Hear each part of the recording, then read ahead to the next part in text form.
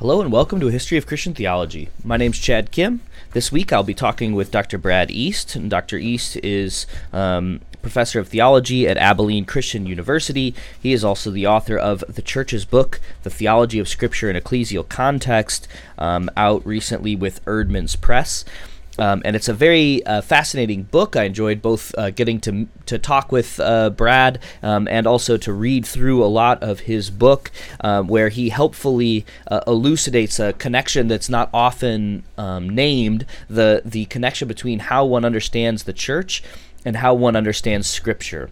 And so the Scripture doesn't just come out of nowhere. It has a relationship to Christ's body, and Brad helpfully talks through what the theological relationship is between the theology of Scripture and one's ecclesiology, one's theology of the church. So I'm very thankful to have Brad on. Also, my apologies in the recording. I was just getting over a sickness, and my voice is not very strong. But yeah, so I appreciate your understanding on that. I also wanted to say thank you to our newest new Patreon supporters. One, Brian Better has been a supporter in the past, and he recently donated on Patreon, and we want to say thank you to him, as well as Kyrell Newell, who is our newest supporter, and very grateful to both of you all for helping keep the podcast running, and for just helping us keep this back catalog alive so that other people can listen to all the episodes that we have done to this point. So if you'd like to support us, we would really appreciate it. We're on patreon.com. Just search for A History of Christian Theology. We have other podcasts that will be coming down the pike. We have another conversation between Tom and Trevor and I on the nature of hope, as well as some other interviews, and we look forward to sharing those with you as well. So without further ado, here's my conversation with Brad East. All right. Well, today I'm very happy to welcome Brad East to the podcast, to A History of Christian Theology. Brad recently wrote, I guess you actually have two books that are connected, but the one that we're primarily going to talk about today is the Church's book, Theology of Scripture in Ecclesial Context, with Eerdmans Press. But your other book that is, I remember at one point in the book you mentioned it, but what is the other one that kind of relates to this?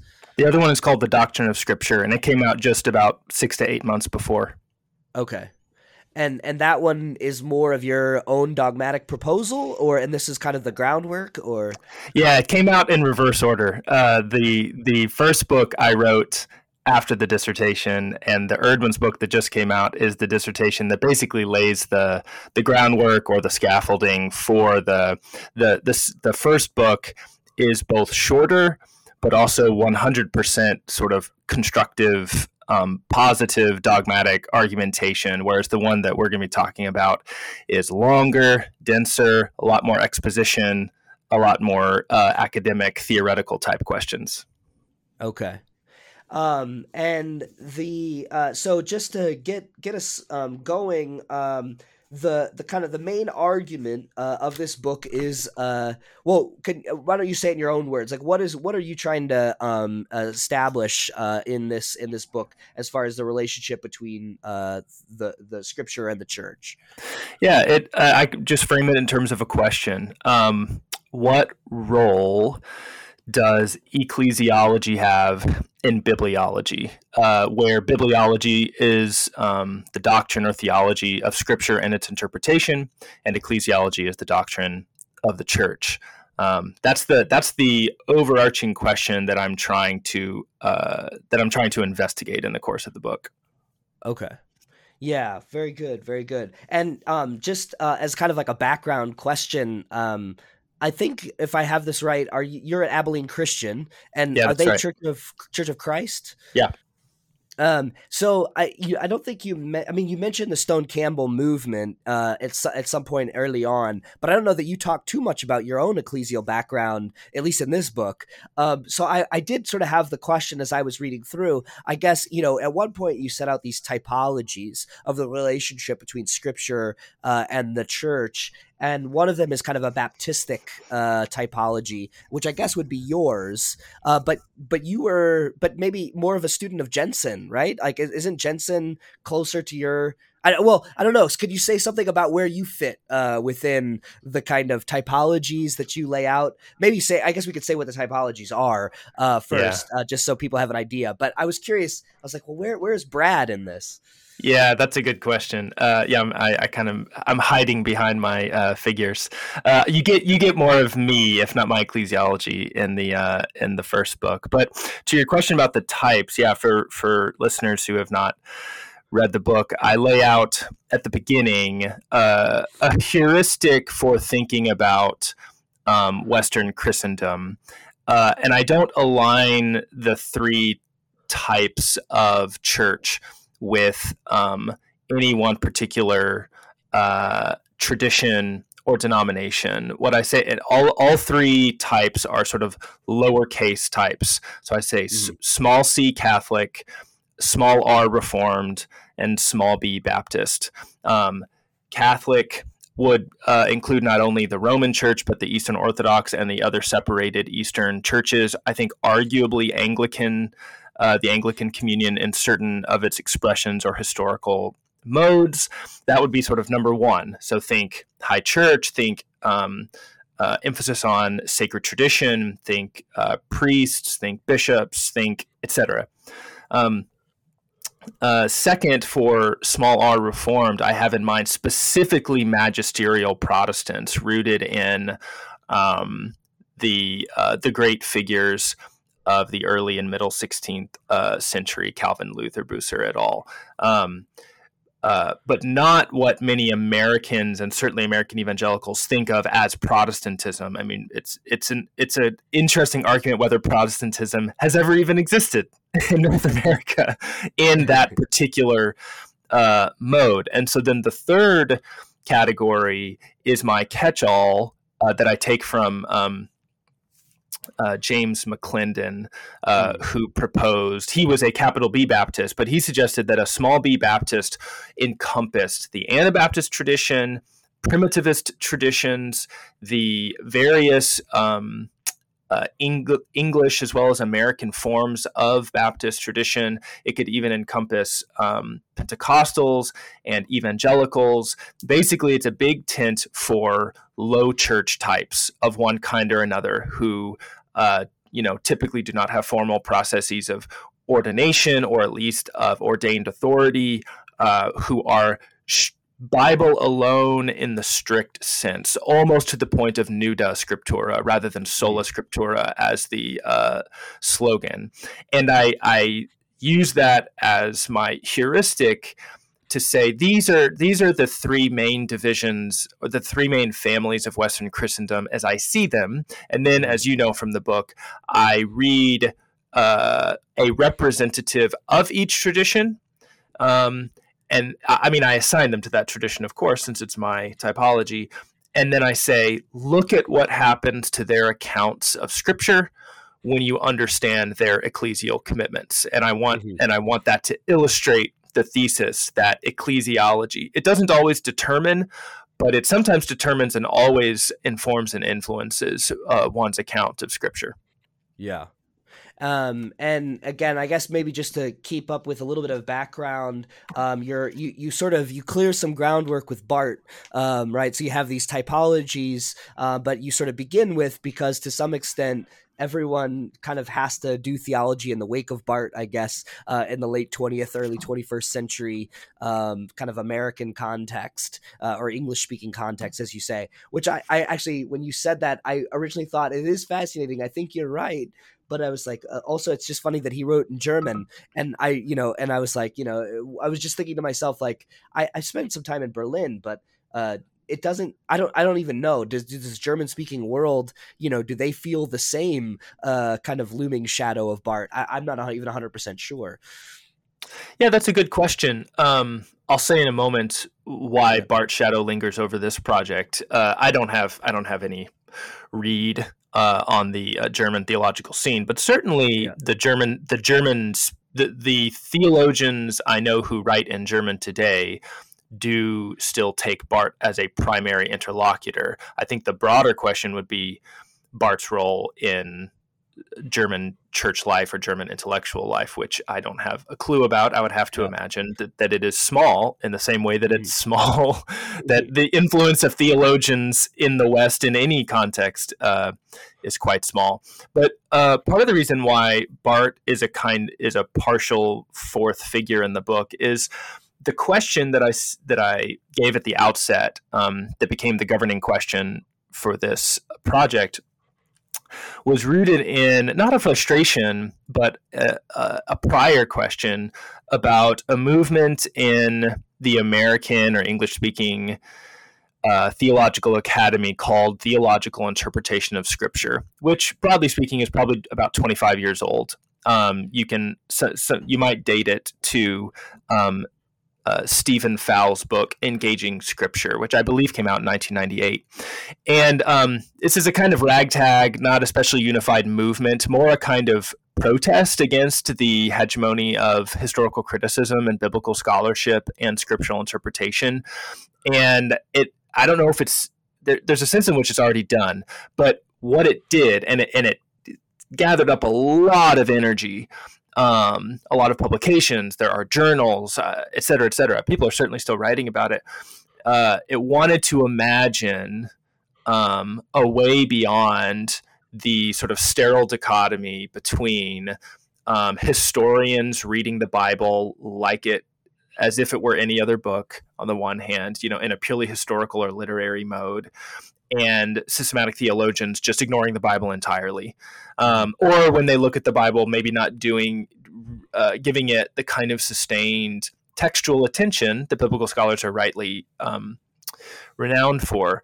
And the frustration or question that I saw in the literature was that it did not seem like the folks in theological interpretation were really talking to each other. It seemed like they were talking past one another. And my thesis was their disagreements above the surface about the Bible were rooted in prior and more fundamental disagreements about the church below the surface. And that led to the investigation, and I hope in the book, I hope I demonstrate that thesis. I mean, in a sense, it's a self-evident thesis. It doesn't need that much demonstrating. It's more, I'm trying to show the logical and theological connections between different types of claims one might make in either locus, that is the doctrinal locus of the church or the doctrinal locus of Scripture. It's a very modest argument. What you think about the church matters for what you think about the Bible. The practical upshot, the scholarly or disciplinary upshot is much of the time, perhaps most of the time, when two people are disagreeing about hermeneutics, they might actually be airing disagreements in one facet of theology that really they should focus on another. They have disagreements about the church. They belong to different streams of the church, and the scripture stuff is downstream of those disagreements. Yeah, interesting. Well, one way that I and this may be getting into a little sort of nitty gritty details, but so actually, two things. On Twitter, I saw someone make a post about how they learned to memorize scripture, and it was all out of context. Like a strand of 3 chords is not easily broken. And the person was making the point that this sort of phrase was taken to have to do with how in a relationship, God is the third party, and it's this sort of image of marriage. And this person, as far as I know, is sort of raised more evangelical, but had become kind of part of the scholarly guild, and sort of saw this as ripping it out of context. And when you actually looked at the real context, you would know that that's not what that verse means. This verse means that, some other, I don't even remember what she proposed that it actually meant, but it has nothing to do with marriage and with God and relationships and all these sorts of things. So I want to contrast that with I'm also curious you begin in your dedication is to Miss Toni Moman. I don't know if I'm pronouncing her name right. Moman. Toni, to the countless children who first heard the name of Jesus at her feet, dedicated teacher, fellow theologian, and lifelong lover of the church and the church's book. So I don't know that I memorized that cord of 3 strands is easily broken, but I memorized lots of scriptures. The one that came to my mind was Jeremiah 29:11. For I know the plans I have for you, declares the Lord. And when we were all told that meant that God had a plan for us.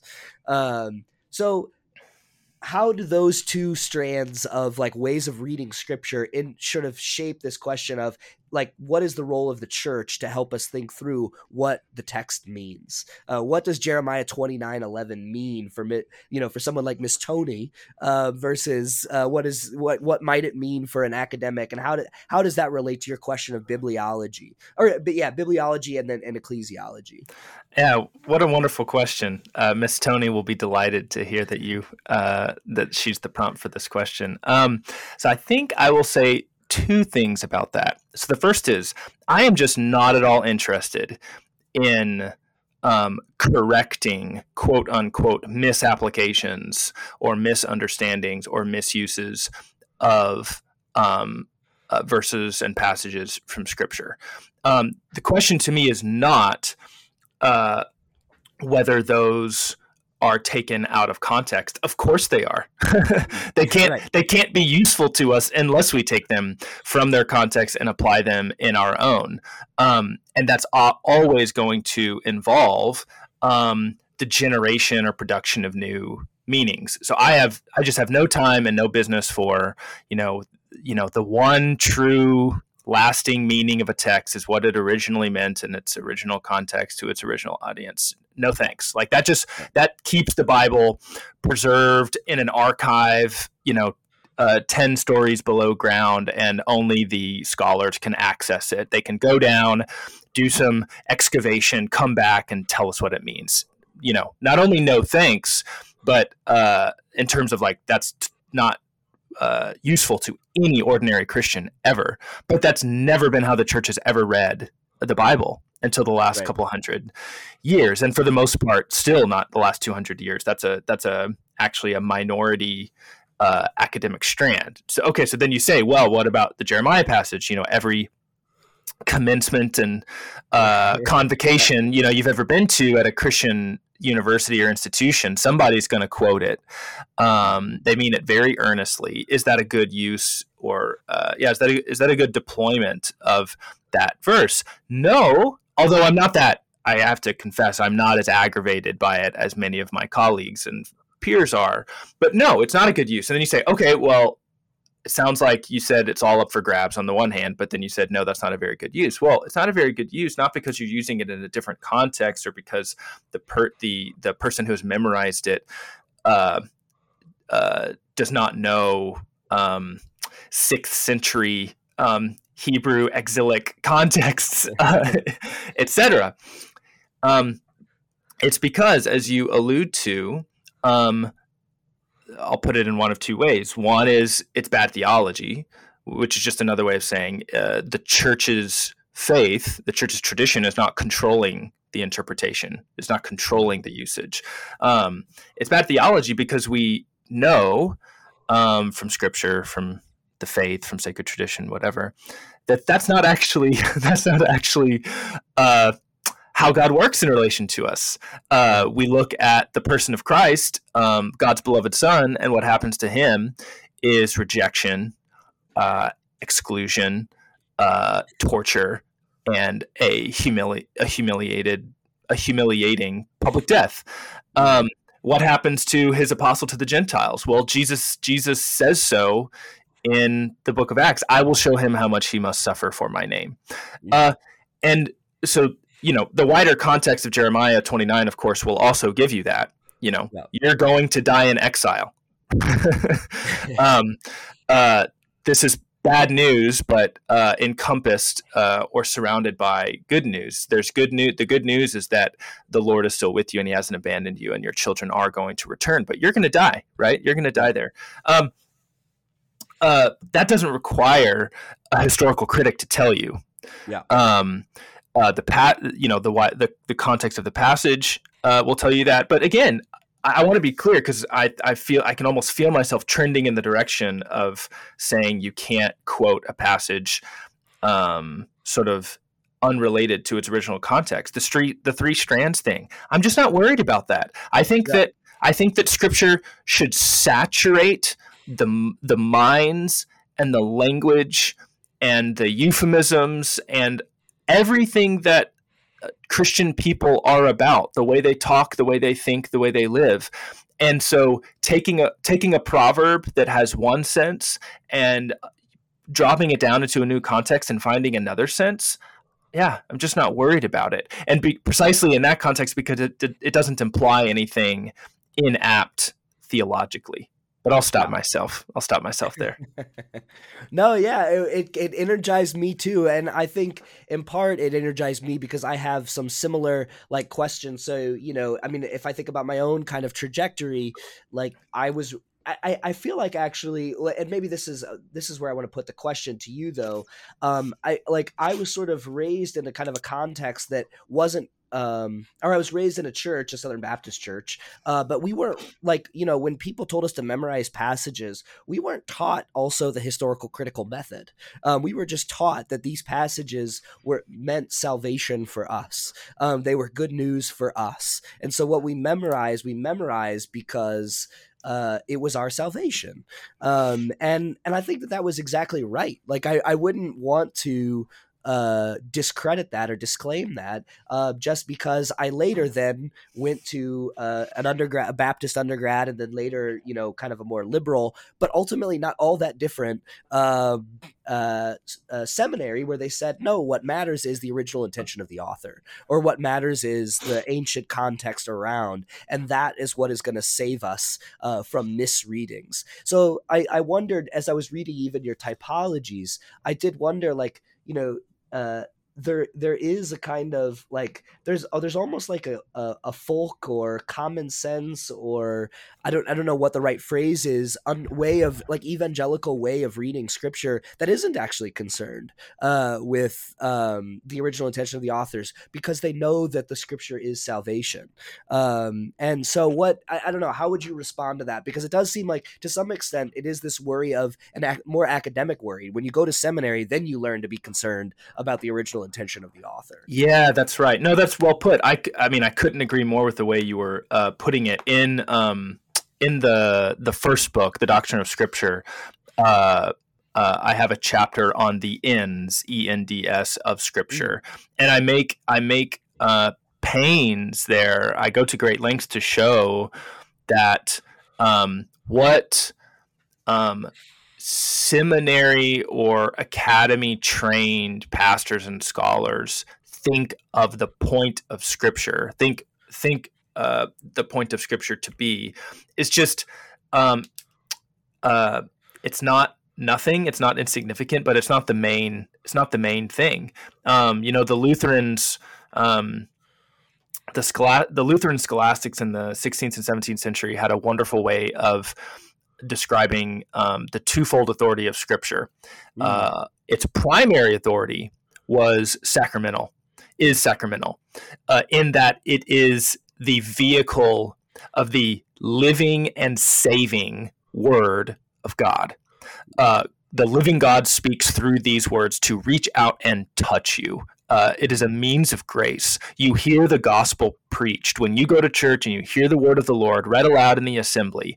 The Spirit is bringing the grace of Jesus Christ to you through the spoken word. And you're like, okay, well, what about like teaching, reproof, all the 2 Timothy 3 stuff? It's like, well, its secondary authority is as a statutory norm. So whenever someone raises their hand, Arius raises his hand and says, maybe there was when the sun was not. And the church looks at the Bible as a statutory norm and says, nope. We're gonna address that question, and then when it comes up again, it's asked and answered. That's behind us. And I think we flip those around. That is in the academy, the well trained academic types who think, no, the sort of point is to understand it. But of what use is understanding the Bible in that sense to Miss Tony or to my mom, who's woken up and read the Bible devotionally every morning of her life for the last 35 years? I mean, am I supposed to tell her, like, I regret to inform you that you've never understood the Bible? Right. No, she reads it as God speaking to her every morning. Yeah. Now, do we want to nuance that both theologically and hermeneutically? I'm sure. Do we want to offer a sophisticated account so that we, to create guardrails? Yes. This is a deeply, in one sense, both of my books are deeply Catholic in the sense that, like, we are not meant to be, individual Christians are not meant to be a theological Descartes sitting in a room alone with the Bible, thinking Christianity up from scratch.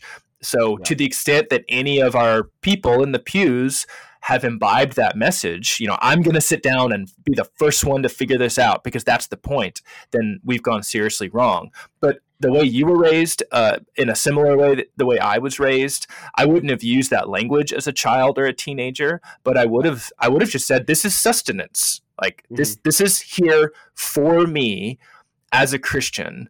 It's my lifeblood. And if I don't go to it, then I'm not going to be receiving what I need for the journey of following Christ. And I think in a very simple way, that's true. And all of our technical jargon and sophisticated theological theories exist to show why that is the case rather than to undermine it in any way. Yeah. It's interesting. I keep hinting at the question of your own ecclesial background, because I'm curious how it has formed you, but it also helps me think about the ways that I was formed. Jordan Wood was on the podcast. He just wrote a book on Maximus the Confessor, and he was raised Church of Christ as well, or in the Stone Campbell movement broadly. And we were talking about how both of us had this sort of sense that we did almost have to make up Christianity on our own, and it felt like almost every generation. And there was this sort of tension of, like, you wanted to conserve in some sense what the scriptures as they are, but you also wanted to figure out everything for yourself. Like, you had to you couldn't rely on anyone else. You had to do it, and we were just talking about how exhausting that was for sort of the 16, 17-year-old Chad and Jordan, and then once I sort of for me, my epiphany came when I was in Israel with Jewish rabbinic students, and they would talk about the Talmud, and I thought, oh, you just added all this stuff to scripture. But then they were like, but then I was like, oh, but you have a whole way of thinking through what the text means for you, and a whole conversation that you can enter into. And so then I was like, well, am I supposed to become Jewish? That was my first thought. I was like, oh, I guess I'm Jewish because this is cool.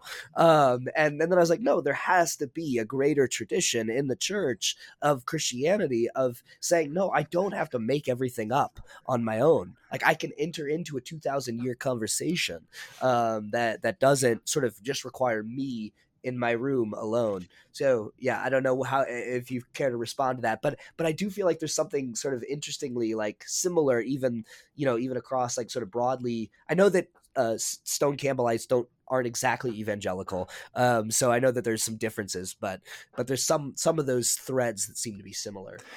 No, that's well said, and I had a slightly different experience. For me, it wasn't. I did not have the anxiety of having to make it up for myself. I had some sense that the sense that Christianity pre-existed me and it doesn't depend on me, etc. And so when I came upon the tradition, instead of being a kind of shock to my system, it was like, I've been waiting for this my whole life. I'm coming home. that like these are my people. These are these are my mothers and fathers in the faith, and I just need to sit at their feet. I don't need to. I need to unlearn, if I have learned at all. I need to unlearn this scholarly, skeptical. Sorry. That's good. Excuse me. Sorry, I was started getting a call and wanted to make sure that wasn't a 911. In terms of coming to the tradition, I wanted to unlearn those habits of suspicion and skepticism,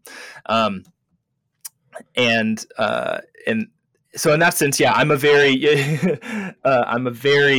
unrepresentative Stone Campbellite. I mean, I would not identify as a Stone Campbellite. I was raised in Churches of Christ. I worship at a Church of Christ, and I am very happily placed at a Church of Christ institution here at Abilene Christian. And many low church types, whether they're evangelicals, whether they're Baptists, whether they're COC types like me, have that kind of mixed legacy or baggage. I am very fortunate. I would say I'm very blessed because I did not come with any of that baggage. And I grew up with a love for the church, a love for Christ, and a love for Scripture.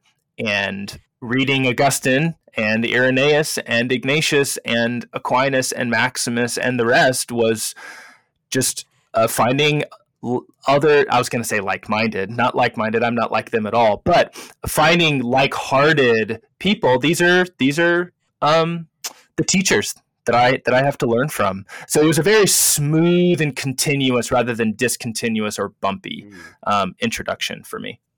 Yeah.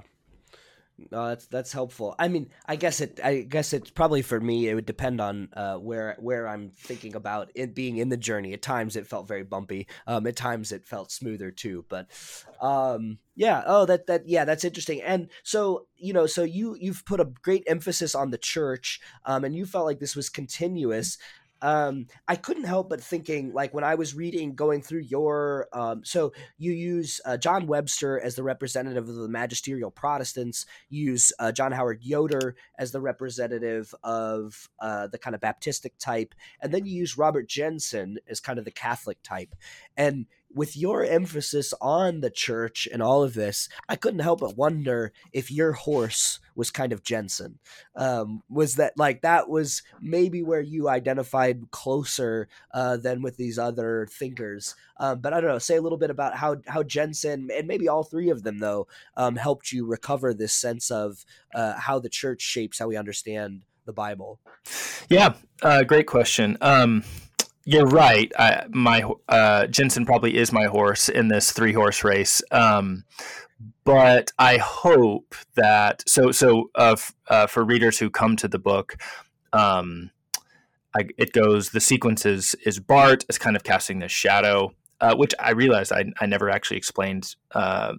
I never actually explained why he cast this shadow. Let me say that real quick, and then I'll explain the three horsemen. I guess maybe it could be 4 with Bart.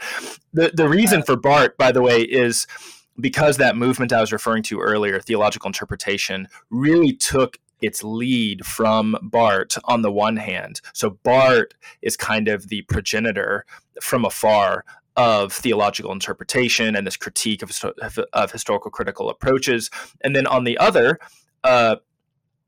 Yoder studied under Bart, Jenson studied under Bart, and Webster in the 1990s and early 2000s was one of the world's premier English-speaking exponents of Bart's thought. So there's this sense of, okay, I've got 3 Bartians who are receiving they're 3 weird Bartians receiving his influence and inflecting it in certain ways, and given his legacy for theological interpretation, let's trace that out and sort of see what happens given their respective ecclesial commitments.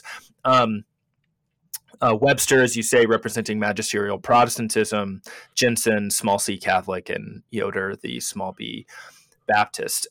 What I do in each of the chapters is try to lay out fairly their account of Scripture, their account of the church, the logical connections, and then I'm offering criticisms at the material level of particular claims. And I don't have that much to criticize in Jenson's ecclesiology. My criticisms, I do have one big one, but most of them come in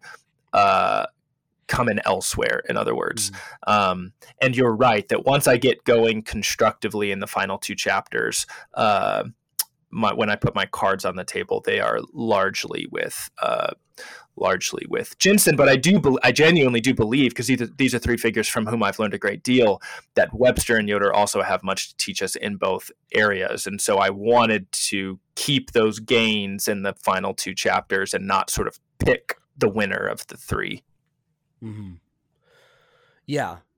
That's interesting. And so, I just maybe thinking a little bit about the role of the church and why Jenson was so important. At one point when you were defining the theological interpretation of scripture, and you put the emphasis on God, the speech of God in the church, the whole time, I'll just, I'm gonna see if I can remember, but, I had a note in there about, why it seems that for a lot of American, you said a lot of American Protestants, or I'm I need to cut this. Hang on, I'm looking through this. Where was I looking? Oh yeah, so you define the theological interpretation of Scripture, an approach to Christian reading of the Bible, canonical Holy Scripture that relativizes historical critical methods, foregrounds theological convictions and interests, and assumes a scripturally mediated communicative relation between the triune God and the church.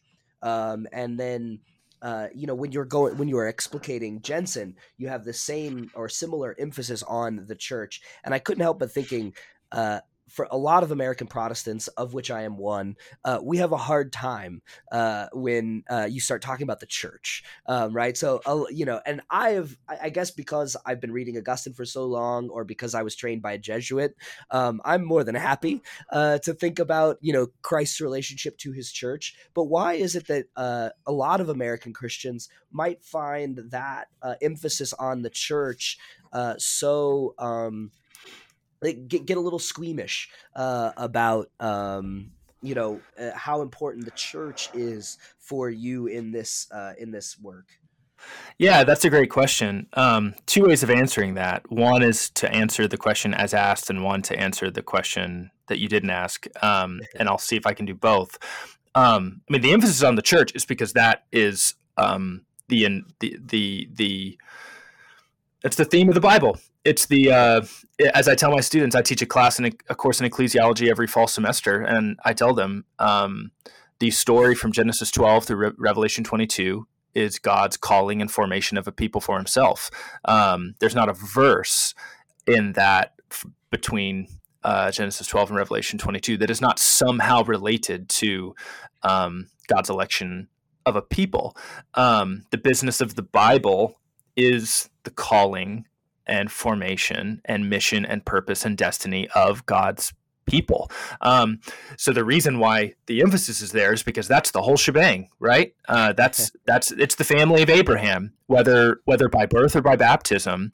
The Tertullian's line, more than one line, extra ecclesiam nulla salus. There's no salvation outside the church, but also, he who would not have the church for a mother may not have God for a father. As you know from your reading in patristic theology, this is just a given. It's not argued for. It's a premise because the church fathers read their Bibles. They knew that this was the whole deal. This is what Paul's letters are about, start to finish. They are about the formation of a new community, a new covenant community centered on Israel's Messiah, and how Gentiles can join Jews as children of Abraham, and therefore children of God. You don't get God as your father without Abraham as your father. All of these things are intertwined. I'll go ahead and plug my next book. It comes out in about a year. It's in the Lexham Christian Essentials series. Ben Myers had a book on the Apostles' Creed in there. Peter Leithart had a couple books in there. Wesley Hill had one on the Lord's Prayer, and mine is on the church. Okay. And it's a more popular level, not scholarly. Yeah. And so I'm revising the manuscript as we speak, and so it's very much on my mind. That's why I wanted to answer the question you didn't ask. So to the cultural question, all the answers that come to my mind are the obvious ones. I mean, we Americans are small d Democrats. We're egalitarian, we're levelers, and we're individualists. And all of our homegrown religious traditions have that hyper Protestant, hyper evangelical, hyper Enlightenment Cartesian notion that it's me and it's God, and there's nothing in between, and the whole point is God wants to save a bunch of individuals, and that's not true. That's not the framework. That's not the framework as the church has ever understood it. It's not the framework if you read the Bible, and it makes nonsense out of the church, which is why I can have very serious, committed 20-something college students who are Christians ask me, like, why am I supposed to go to church? Like, I've already got the thing. Like, I've got Jesus. Like, that there's this kind of optional extra, I guess, if I need friends or I need support, but like, why is it there? And that question could not occur to anyone until very recently. Certainly, it's a question not generated by North American contexts, but incubated on our shores, and it's a real problem. I just was teaching a class at my church, and I have a lady who is very sharp, and she's always quick to ask me sort of hard questions. And I use the line outside the church, "There is no salvation," and she perked up real quick and was like, whoa, wait a minute, and then she brought up, and I thought it was interesting, she brought up the thief on the cross, and I was like, man, that is such a go-to passage for us. Like, we want to make sure that person is we have an account for that. And my response was something like, well, I'm not sure that we need to do all of our theology based on this one very specific instance, of which there can't be any other, given, Christ's incarnation and how all of that sort of thing. But I was like, but also, I think he is a part of the church still. I was like, I don't, but anyway, it was just sort of funny. I was like, man, that was the idea. That was like where we, like, I feel like that's where we reach as Protestants. Like, it's like, oh yeah, we would rather identify with the thief on the cross than have to talk about the importance of the church. Yeah, that's right. Yeah, well, and it is this strange Protestant, or certainly American Protestant and evangelical habit of mind to take exceptions as norms rather than as exceptions to the rule. I mean, the premise of as I tell my students when they ask these hard theology questions, the premise of every theological answer is God can do whatever God wants. So we're not placing limits on God's salvific power or will. We are describing what God has revealed to us about the ordinary way of God's saving work. And the ordinary way is belonging to Abraham's family as the family of God. And how do you do that if you're a Gentile? Because you're not born into it, through Christ. So, but of course, Jesus as God incarnate can save whom he pleases. And moreover, as you say, he's not adding him to God's family by declaring his salvation. He is including and incorporating him into God's family. It just doesn't look like, quote unquote, going to church because he's literally on a cross. Right. Yeah. And I don't know. I got to be honest. I don't know Jenson very well. And so I was tracking one of your like footnotes, and I ended up reading some article that Jenson wrote about why he didn't become Catholic. Yeah. And so I was just sort of curious because, like, there is, another sort of again, this is more anecdotal. I've never seen anyone try to run the numbers on this, and maybe it's because the kind of people that I encounter at university and stuff are a weird sort. But it does seem like there are a lot of evangelicals, a lot of American Protestants who do the kind of theological education that we do, broadly speaking. I know, yours is different than mine, but end up going to Eastern Orthodox or Roman Catholic. And so I was curious that Jenson, your horse, representative of the Catholics, actually had a piece about why he didn't become Catholic. So Yeah. could you say a little bit about what was the resistance there, and why not? Why should, to some extent, why shouldn't we actually take the small c and make it the big C? That's a great question. So in my mind, what I want to say is about the trends, the trend that you're identifying, Jenson himself, and then Jenson as a model. Okay. So if I get off the beaten path, bring me back. Okay. So I couldn't agree more about the trend lines in theological education in North America. It seems to me that for the most part, if you come in and you remain a Christian, you go high church. You become Anglican Orthodox or Roman Catholic. That's by droves, and often it's not. It's folks coming from an evangelical background.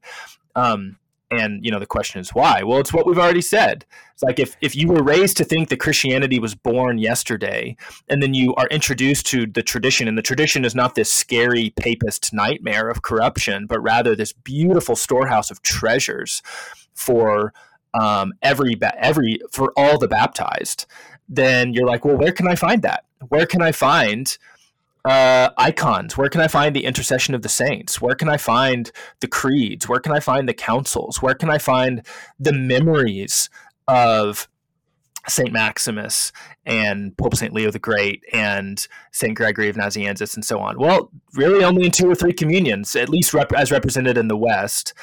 And typically a certain kind of person goes to Rome, a certain kind of person goes to Orthodoxy, and Anglicanism is sometimes for traditional types and sometimes for folks who love the liturgy, love tradition, but are a little bit more progressive. That's how kind of I see it. Right.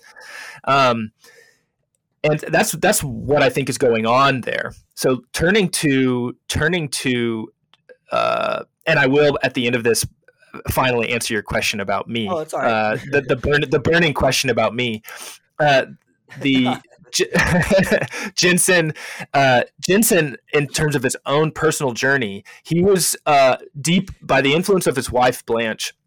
He was deeply committed to ecumenism and the ecumenical project, which really was, as he was going into his master's and doctoral work, was kind of at its peak in terms of influence and energy, drawing people into its orbit. And he got involved in this because he saw the divisions of the church as a fundamental theological problem and a threat to the witness of the gospel in the world. And he spent decades on Lutheran Catholic dialogues, Lutheran other dialogues. He was a Lutheran by confession, for folks who don't know. And what he reflects on in that Christian Century piece is he could be Catholic. Nothing doctrinal, nothing sacramental was keeping him from swimming the Tiber, and he had many friends and colleagues who did, and he blessed and affirmed their decisions. What he wanted to do, he did not perceive his salvation to be at stake. If he did, he would go. As it stood, he was born into the Lutherans, got his training among the Lutherans, and did most of his teaching and writing among the Lutherans. He was ordained, as were Webster and Yoder. And he said, this is where God has placed me, in his wounded body. And what I want to do is to be a tool in the hand of the Spirit to further or to bring about some future arrangement or settlement wherein Christ's body is reunited, partially or fully. So I want to be part of the solution on this side of the divide, imagining an unimaginable future, rather than go solo and leave my sisters and brothers in Christ among the Lutherans behind. He didn't think that was the quote unquote right choice, just that was what he felt, he discerned his calling was. And so third, I've ever since I read Jenson for the first time and saw his approach to ecumenism and the divided church, I've always taken it as my own personal model. That is, however convinced I may be by the great tradition, however drawn I may be to the liturgy and the sacraments and the creeds, so long as I don't discern that my salvation is at stake, like Jenson did, what I'm going to do is toil in the field I've been placed in. Because as I said, I've been nothing but blessed by my tradition. I don't have all that baggage I need to get away from. And I will tell you, I don't know what your experience has been among my people. There is just enormous hunger and receptivity to this stuff. There's not resistance, no, it's not a prophet is not without honor except situation. I teach Sunday school as well in my local church, and folks eat it up. They want to know about Augustine. They want to know about the councils. They want to know about the creeds. They want to think theologically. And so long as I can both bless and be blessed by the tradition in which I was placed by God, trusting in providence, then I'm going to keep doing that. And I take Jenson as my lodestar there. Yeah, that's beautiful. Well said. I when I read that piece and even just hearing you talk about it a little bit more, it reminded me there was I think it was an autobiography that maybe hadn't been published, but of Thomas Oden. And I could, do you know Thomas Oden? And I couldn't help but think of some similarities in the kind of, the work that they both did, but staying within their traditions, respective traditions, even with their appreciation for the great tradition, but also the ecumenical movement. When you were saying all that, I spent some time in France at Thésée, and Frère Roger is famous for saying, "How can we offer forgiveness to the world if we can't forgive each other?" That's right. And so there's, I sort of. All this is just a way of echoing. It's interesting how many theologians kind of make a journey like this, but feel their heart breaks for the divisions, That's right. but also still feel at home. That's to right. some extent. Yeah. And what I would add is, I have some friends, the quirky semi-trad Presbyterian Reform types who are fighting the losing fight in North America. There is probably this fourth category, but to be honest, I never encountered them in my studies. I encountered them after the fact. But I do think it's a kind of sub movement, and within its own neck of the woods, it's having modest success. And so I wouldn't want to sell them short, because it's actually the way I try to lead my own students. My students who are undergrads, some bound for ministry, some not, I'm not selling them on like small c Catholic tradition. Like that is like all those words are foreign and pretty scary, and they come with a lot of baggage. Even if I kind of train them to see it as not scary, but really what I want for them is not to per se join one of those three great global communions, though that'd be fine if they discern that's what God wanted them to do. I want them to be the best possible Protestants that they can be, i.e. magisterial Protestants, not lowest common denominator DIY American Christianity or evangelicalism, where we basically treat church as like a local tech startup that'll probably be dead in 30 years anyway, but we'll have fun while it lasts. Like treating, donors and elders as venture capitalists funding these little ventures that then die.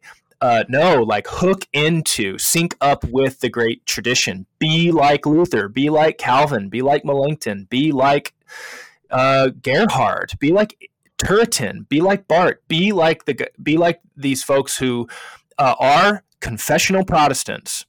There's no bones about that, no question about it, and who read and value and have affection for the 2,000-year family history, really 4,000-year family history, but after Christ, the 2,000-year family history that is yours by baptism. And I find I get a lot of purchase with that.